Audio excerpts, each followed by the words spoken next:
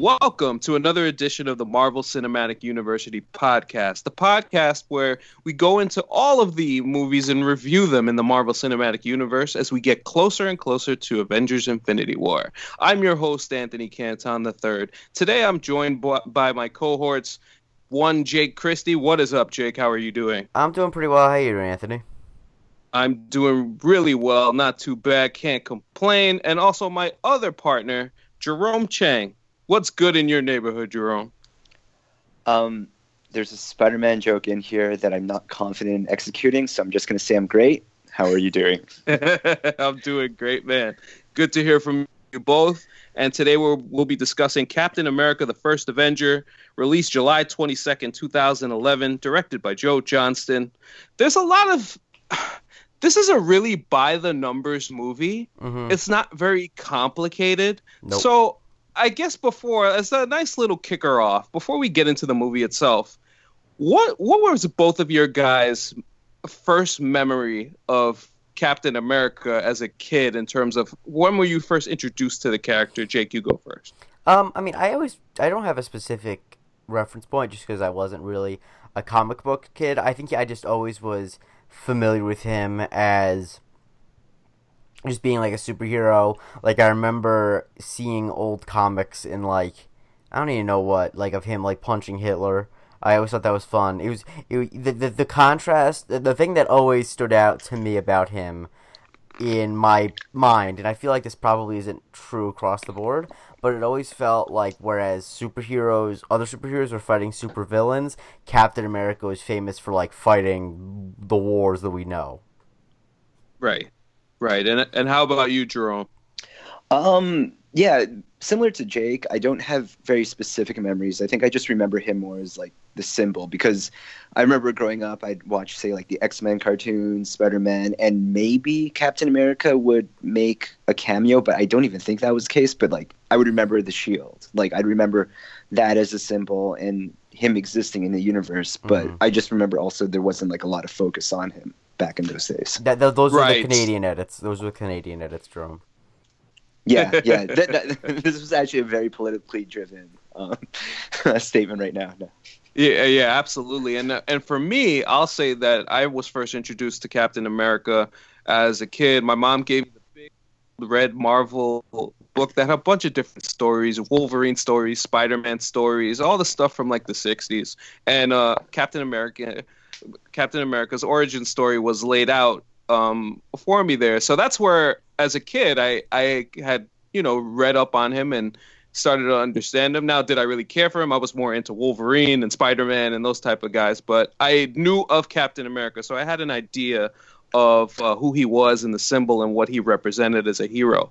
So now coming into this movie, Chris Evans obviously casted to be Steve Rogers. I'm sure both of you remember Chris Evans' stint as the Human Torch in Fantastic Four movies. So this was a huge topic before the film, before he actually took the part, because he was not sure whether he wanted to take the part. So it was interesting, and I kind of had the same reaction initially before this movie came out. I felt, wait a minute, this dude was just the Human Torch, and the Human Torch was really a very fun-loving type of character, and we're going to Captain America, Steve Rogers, aka the straight man, in the sense that his character is very polished. He's as good can be without, a lot of the times with other superheroes, there's a little bit more complexity to the character. Steve Rogers is is basically, as I alluded to, the straight man.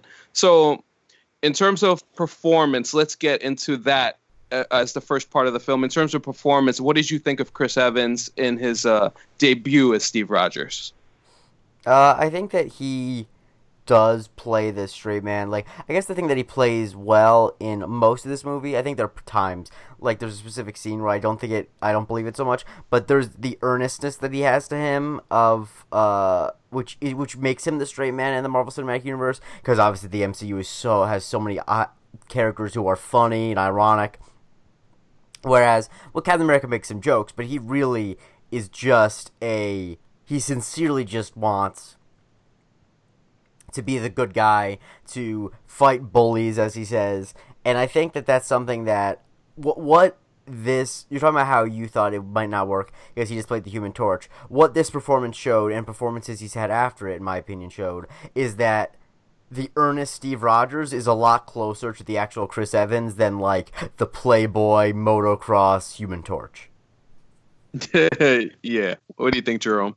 Yeah, no, honestly, I think that's probably the most lasting part of the film for me is that Chris Evans nails it as Captain America. Like, it's kind of a consistent thing in the Marvel universe that they get their casting right, and I think this was another case. But yeah, going into it, I mean, I knew Chris Evans as Human Torch. I knew him as his character in Scott Pilgrim, Not Another Teen Movie. Like, it was always an element of snark and smugness to him that you did wonder, even if, like, you were not necessarily questioning his acting ability, like whether that would just linger and you couldn't see him as anything but like the sarcastic guy. But like the earnestness that Jake mentions, it's all there, and he really just captures like the whole Boy Scout side of it, like almost to the point of being boring, which is part of, I guess, what he has to be as a symbol. Like, Right. I think he does a great job of it, though.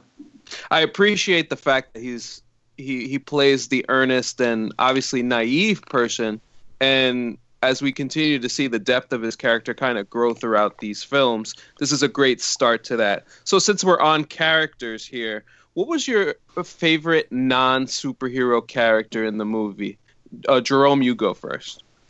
I had like a couple in mind, but I think tough choice, I don't know if it's an odd choice, is Tommy Lee Jones as Colonel Chester Phillips. It's probably more Tommy Lee than it is the character, but I am always here for a curmudgeonly Tommy Lee Jones kind of dismissing everything and then sarcastically throwing things later on, like, I'm not going to kiss you, things like that. Honorable mentions. Haley Atwell is Peggy Carter. She just brings all the grace to the role, and it makes sense why she would get her own show after the fact as Agent Carter, because she does stand out that way.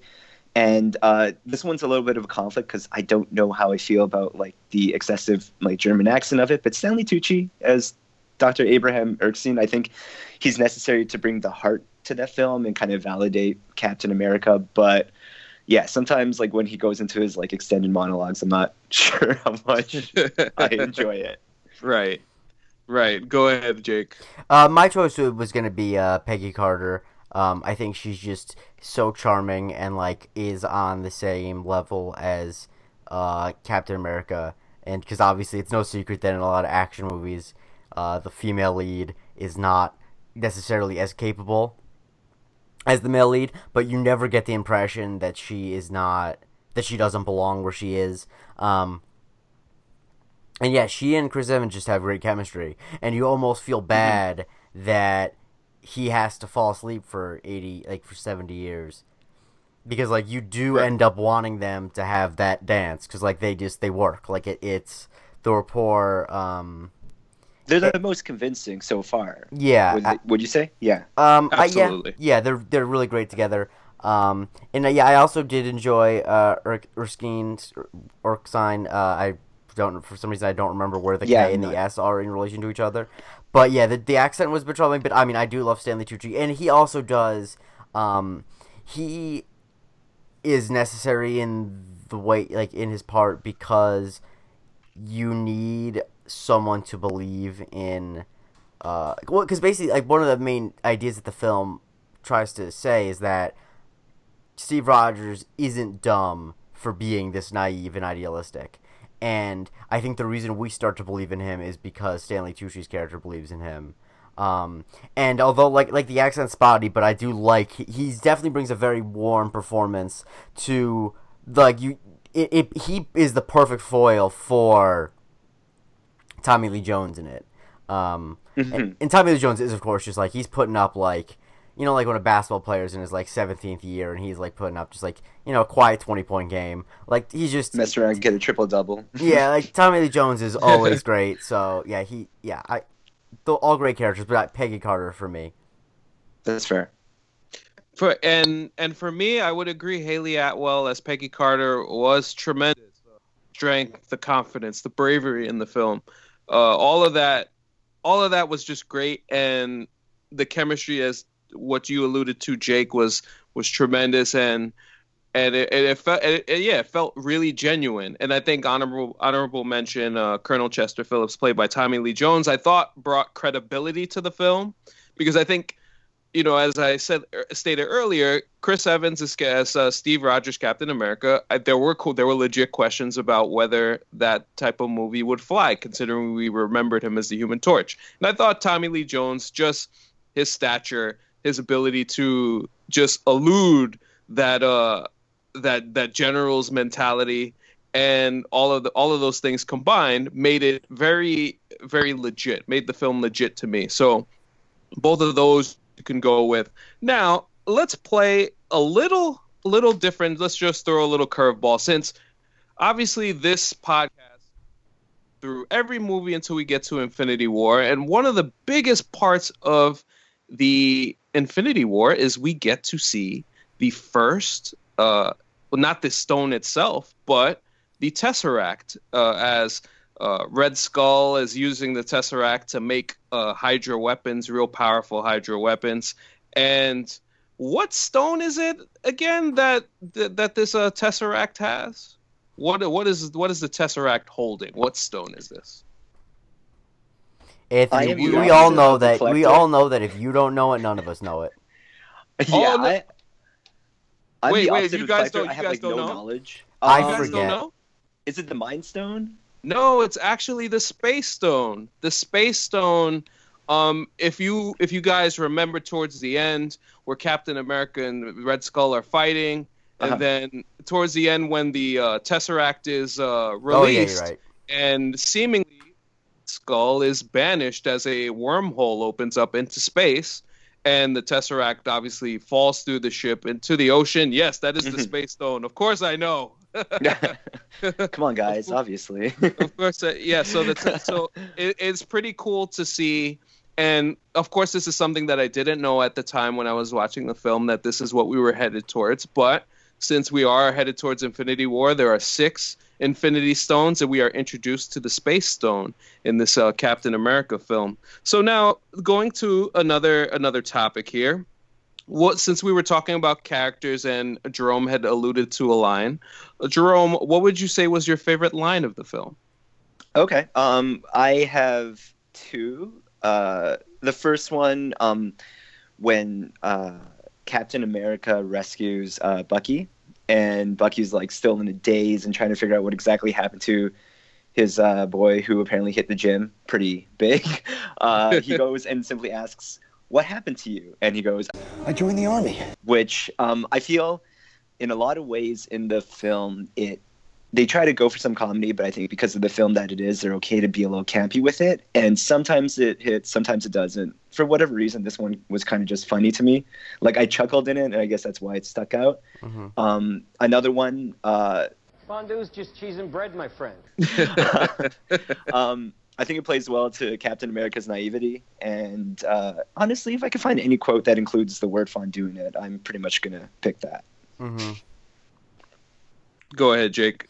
So I have 2. One, Jerome alluded to earlier, just because it's just fun and campy. Just after Peggy kisses Steve and says, "Go get him," and then Colonel Phillips says, just because Tommy Lee Jones just delivered, "I'm not kissing it," is just so perfect. And then another one, which is my honorable mention. I just need to pull it up.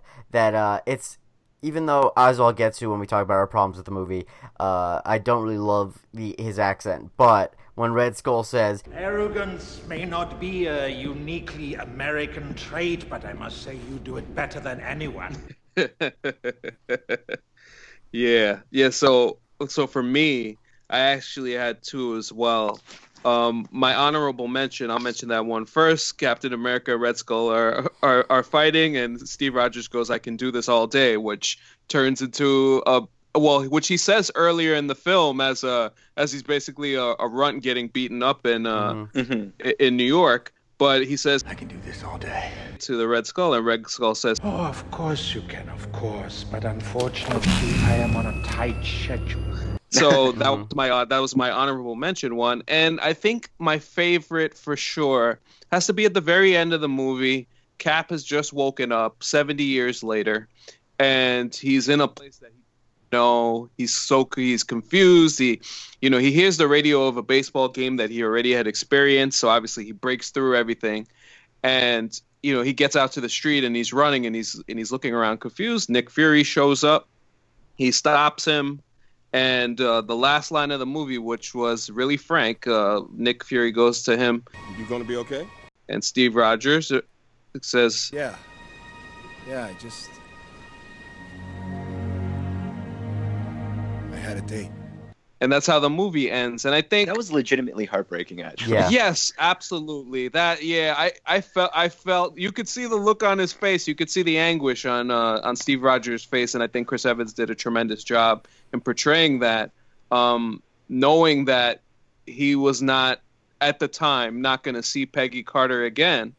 Really broke him down, and all that type of emotional resonance is something that I always look at, even in hero movies and even in stuff that you want to see stuff blow up and whatever. Mm-hmm. The depth to certain things, I really enjoyed. I really enjoyed that because it was a nice push off point for Steve Rogers having to go forward now, with a life that he doesn't know anybody. And I think we don't even look at the gravity of that aspect of the story towards the end, as we realize that he's now, everybody he knows is gone, for lack of a better term. So, yeah, go ahead. I was just going to say, I had this in my notes too and I forgot to read it, that it's technically not a line, but if it were a line, my favorite line in the movie would be when, after Steve comes out of the machine to get buff and swole, the Peggy Carter reaching for his chest and then pulling it back is that's just, it's so it's just, I don't know, it makes me, this is my third time seeing the movie and it just, every time it makes me smile. So in terms of physical acting, it's almost better than a line. Yeah. No, absolutely. That's actually a pretty good point, because that was obviously that moment when Steve Rogers literally becomes Captain America. It's a great moment visually for everybody who's watching and who's a huge fan. So let's make a quick pit stop at Stan Lee's cameo. Was it intrusive, would you say? What would be the number that you would put on it? I don't think it's very heavy. I would say it's about a 1, because all it is him as a general saying that he thought Steve Rogers would be taller. Jake, you want to go take this one first? I would just say I would say I wouldn't say a 1 just because he actually says words, but I would say probably a 2, just because it's not in the middle of anything important. So, yeah, it only would be intrusive if it was during an important scene, but it kind of is just a throwaway scene just to show how he's not interested in accolades.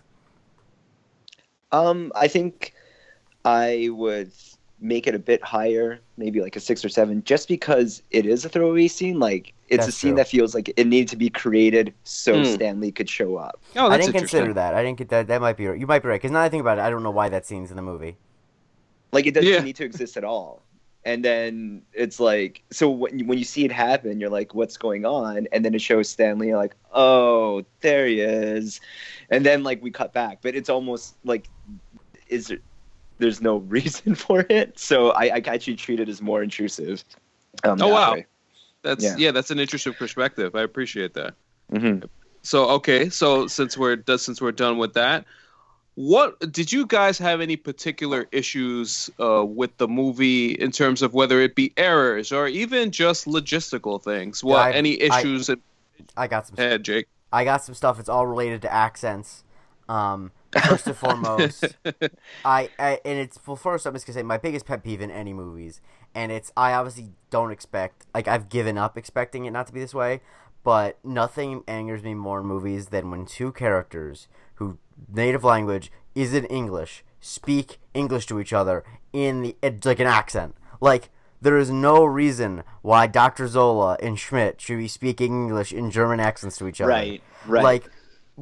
No one, the youngest people who this movie's for are 8, and 8-year-olds can read, put subtitles. Either that, or make it that, what I thought, for example, was, what if instead of being Dr. Zola, what if the doctor was Japanese, and they don't speak each other's languages, so they have to be speaking English because Right. that's the one language they both speak. Like, it feels so silly. Like it especially because they have them speak in German accents, so like you're constantly reminded of Right. oh, these people they don't speak English. Also, speak another accent thing. I don't know what the hell Dominic Cooper was going for. Because in one scene, it feels like he goes back and forth between Southern and New York. And I feel like, I honestly feel like he was getting different messages. Because, like, as far as I can tell, it seems like his character is pretty heavily based on Howard Hughes, just based on his mustache, demeanor, and everything. Which would explain why he's putting on a Southern accent, because Howard Hughes was from Houston. But then in some scenes, he puts on a New York accent, almost like... It feels almost like the equivalent of an American, like, doing a bunch of different British accents because they don't really know them for sure. Like, I know Right. Dominic Cooper's a good actor, and I think he's figured He's out a the British American actor, accent. Yeah, I think he's figured out the American accent by now. But literally, there are scenes where it feels like from moment to moment he's going back and forth between Southern and New York, and it was just frustrating because. It's frustrating because I don't mind when they cast British actors to play Americans and vice versa, but they better not take me out of the movie because I'm always being acutely aware of like where actors are from and stuff like that.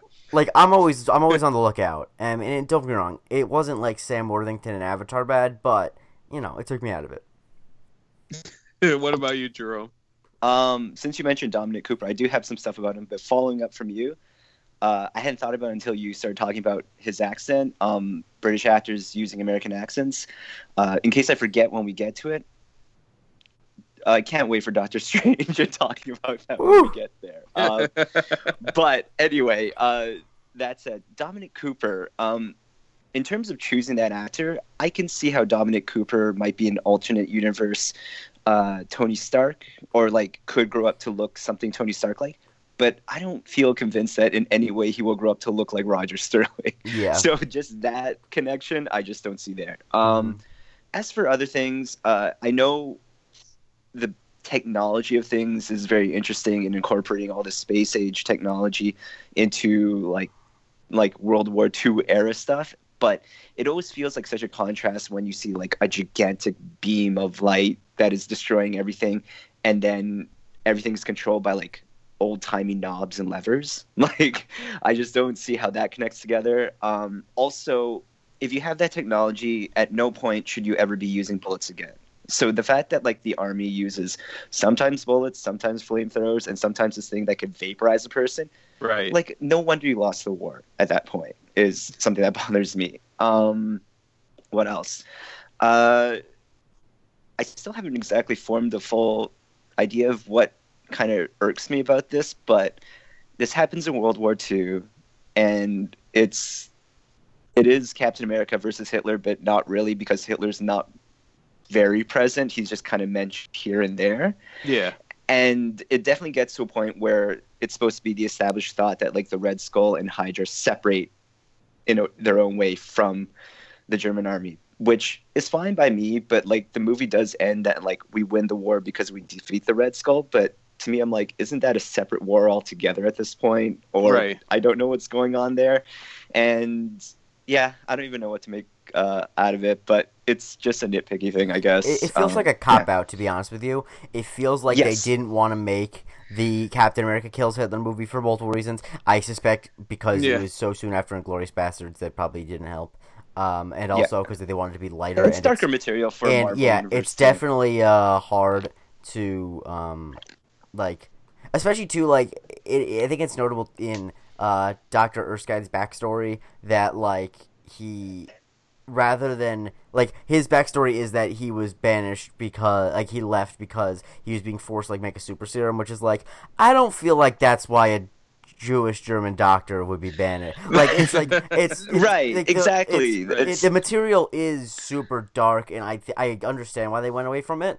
But like I also think that there is like I also think that they could have done it. Like I guess now, like looking back on it, because the MCU has been able to do so many like complex things, I have more confidence in it. I kind of get now why they at the time I get why they didn't, but it does feel a little silly that it's like, oh, it's Captain America fighting World War II, except he's really not. He's fighting in 1940s against a cult. Hydra. It's like this whole thing where it's like, yeah, you're fighting World War II, but like we'll mention Hitler, but we won't talk about like the Holocaust happening at the same time, technically in this period, and just I don't know. I don't know what to make of it.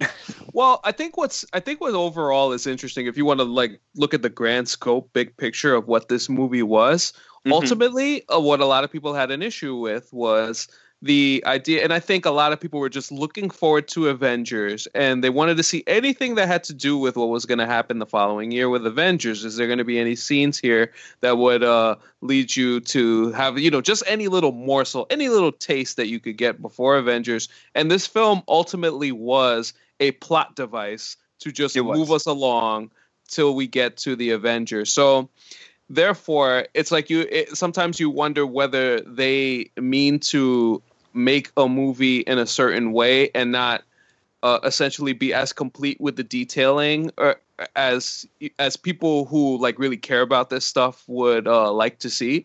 And ultimately that ends up being more than anything else, I would say, my underlying theme / issue with the movie. I mean, we could get into a couple of plot holes here. Obviously, when the super soldier process causes Steve Rogers to grow several inches taller, but then you see that his pants remain the proper size and length for his new enhanced body. Hulk pants right there. That's what it is.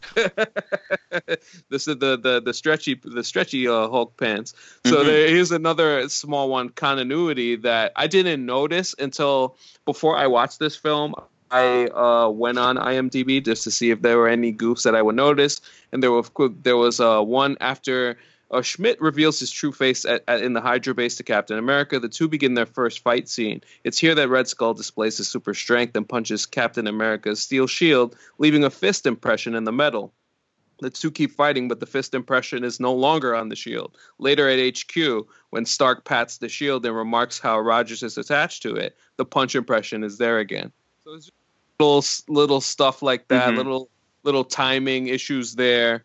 But I feel like in terms of just like mistakes, you can get into some of the World War II stuff, verifications of dates, if you really want to make a small quibble about those types of things. But overall, just from a film standpoint, so when you make a film and it's being primarily used as a plot device to get you to the next thing, it's kind of hard to really judge the movie and really call it a really good movie. It's just meant to get you to the it's a placeholder to get you to the next place. Yeah. So and I think I was just gonna say that in that vein, I think that it's a very because I really do enjoy this movie a lot.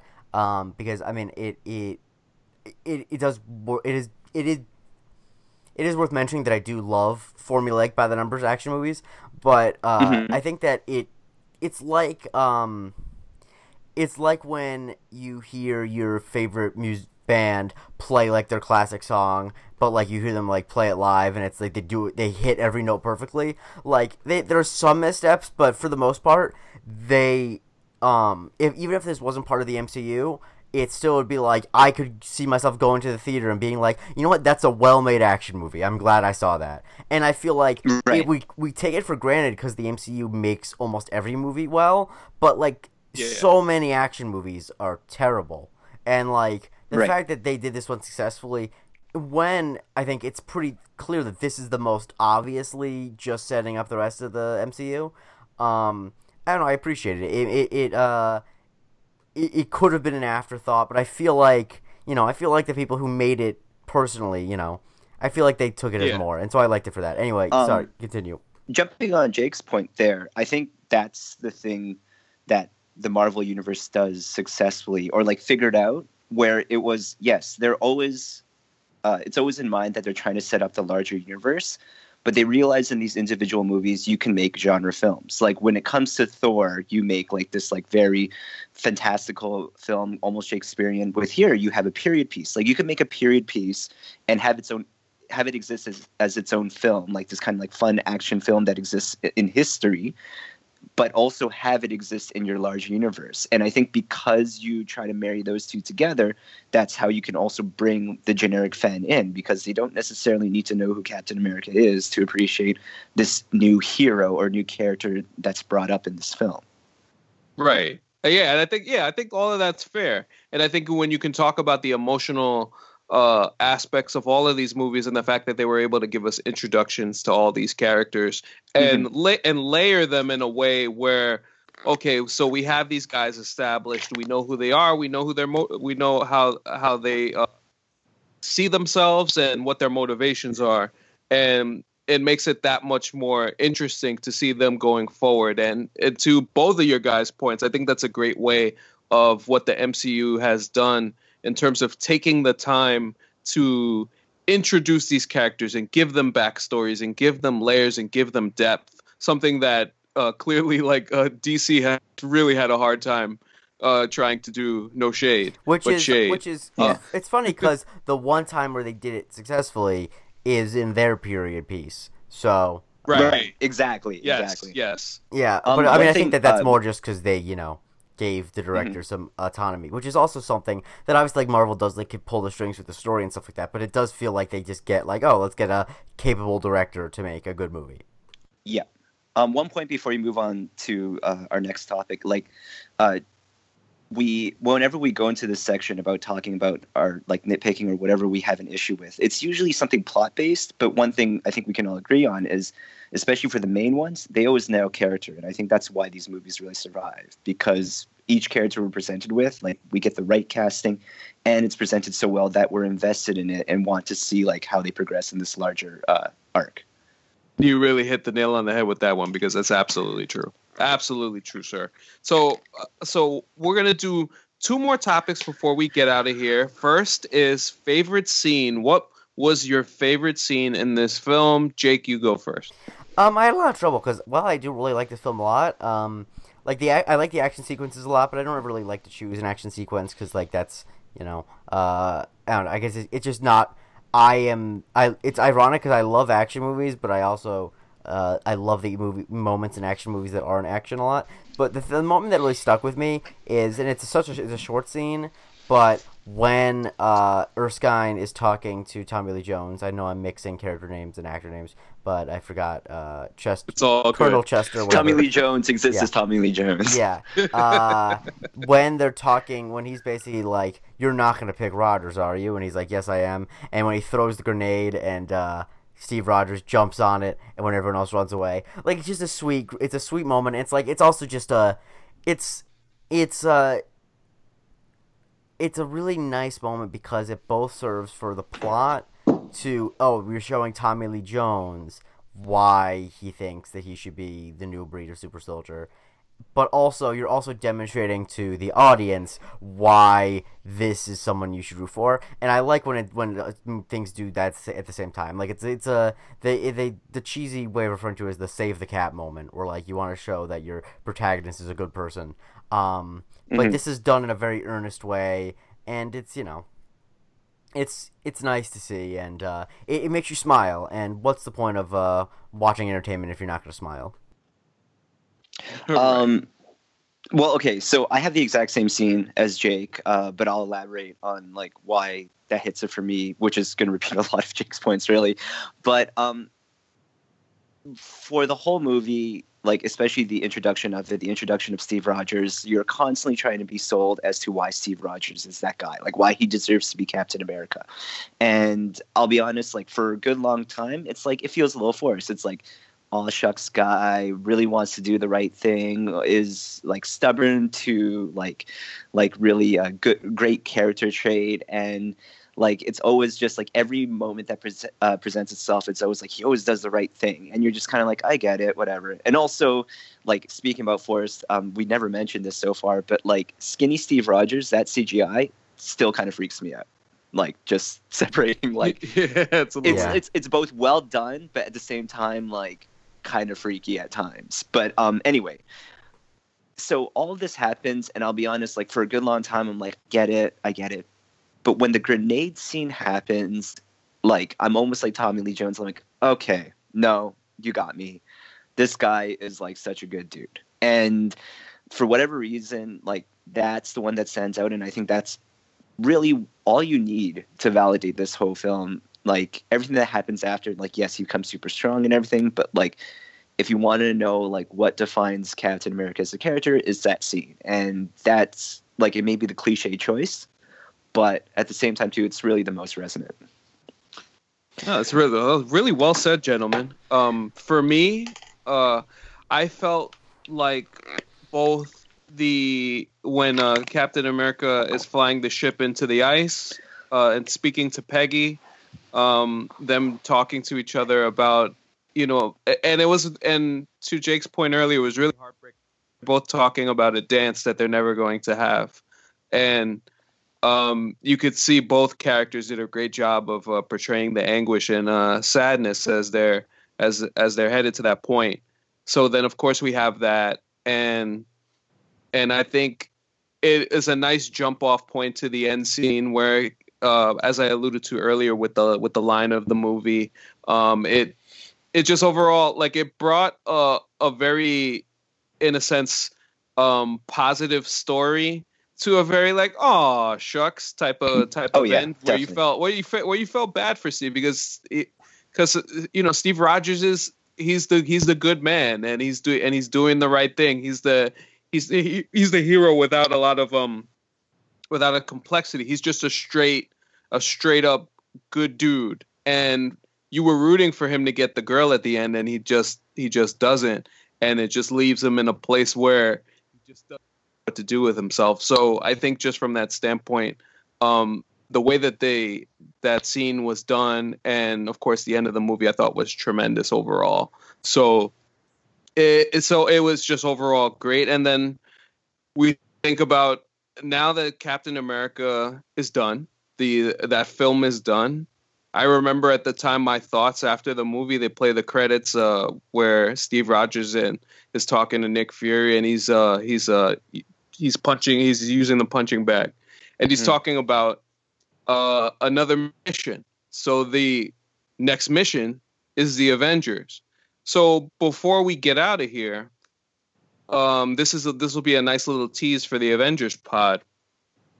Before the Avengers came out, I felt like so excited just going back to the original Iron Man, and that from that first line at the end of Iron Man, where we're talking about the Avengers Initiative and everything that we've built to this point, through the first 5 films of the MCU to the 6th, and you see the characters, and it's like, okay, we're gonna actually do this. And how are they going to pull this off? It's going to be so interesting. And just the hype, the anticipation, and everything that I felt at the time, just wanting to see these characters come to life and wanting to see all these characters interact on a grand scale in the movies, just made me as a fan just so incredibly excited and pumped up for a movie that would come out, I think, 10 months later from the time that Captain America was released. So if you guys could take me back to where you both were at the time in the lead up to the Avengers, did you have that same excitement? What was your feelings? I'm going to go first because I'm going to be the worst. Because before the Avengers, the only ones I had seen was Iron Man 1 and Iron Man 2. I did not get into the MCU until well after. I did see Avengers for a birthday party because it was a big superhero movie and I thought it was gonna be good. But yeah, I was not super excited. I deeply apologize. I'm gonna go. Not at all. I'm gonna slap myself on the wrist while you guys answer. Go ahead, Jerome. Okay, so I'm definitely in the same boat with you in terms of excitement. I mean, I think anyone who listens to this will know, like, in terms of fandom, Anthony, you are definitely our king and lord. But I mentioned it earlier. I grew up a lot on watching, like, X-Men, Spider-Man, like all those Marvel properties. But I mean, I know that's also been kind of a sore point at the time because those were properties that couldn't exist in the Marvel universe.